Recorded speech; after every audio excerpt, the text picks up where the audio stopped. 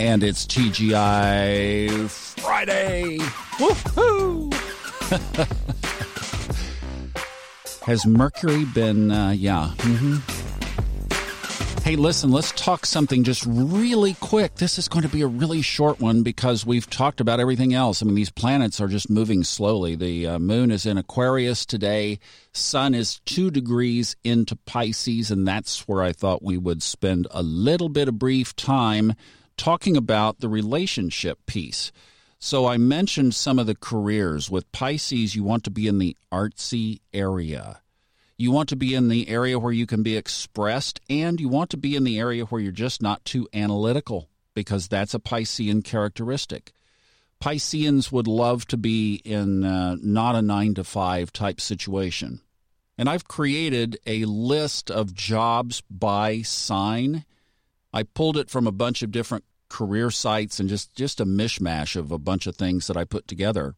And that is on soulfoodtalks.com/astrology shop.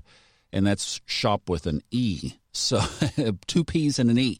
I'll put that link in the show notes. How about that? I'll just put the link directly to the PDF, and you can pick it up if you'd like to have that in your inventory. What I wanted to talk about today was the relationship piece. So with Pisces, if you look across the chart, you see Virgo. So those of you who might have a north node, south node axis along those lines know exactly what that's all about.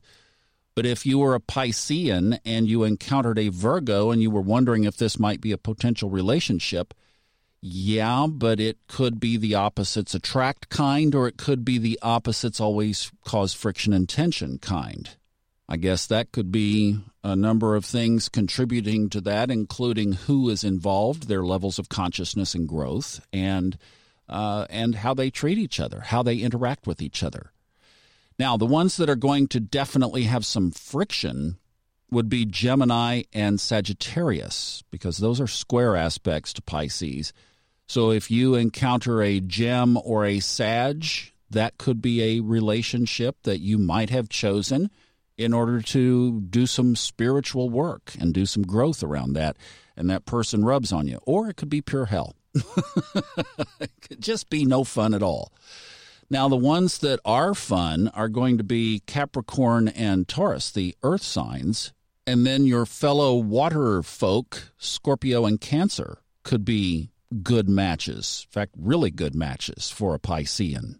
You know, it's because they get each other. But the risk with those water sign attractions to a Piscean is Pisces are so deep anyway. They're so down there that, and this would be a risk with with Capricorn as well, is you've just got to realize that fun has to be a part of the equation.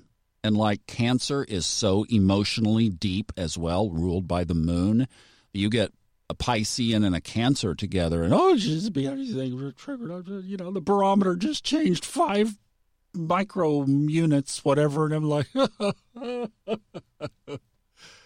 yeah. Hey, I'm a water, so I have no room to talk on that one, but you get the point. So the thing is, the levity, you know, it's bringing passion into the relationship, and for a Piscean, the most important thing in the world is to make sure that you make that important decision of who you are going to choose as your partner, to make sure that you do it from solid ground. That's where a Capricorn and a Piscean could be really good for each other, because the Capricorn is going to provide that grounding. Taurus as well. The earth signs are going to definitely provide that grounding that a Piscean would need and appreciate. And the Piscean is going to give some of that intuition and getting out of the head that the Capricorn and the Taurus need to do. So see how all that screws together? It's a beautiful system. I love it. Have a good Friday. I think I might not check in tomorrow, and we'll see about Sunday. It's just because stuff isn't moving. But when it does, we'll let you know. All right? Things will change here before too long. Have a good one. Take care. Enjoy your Friday.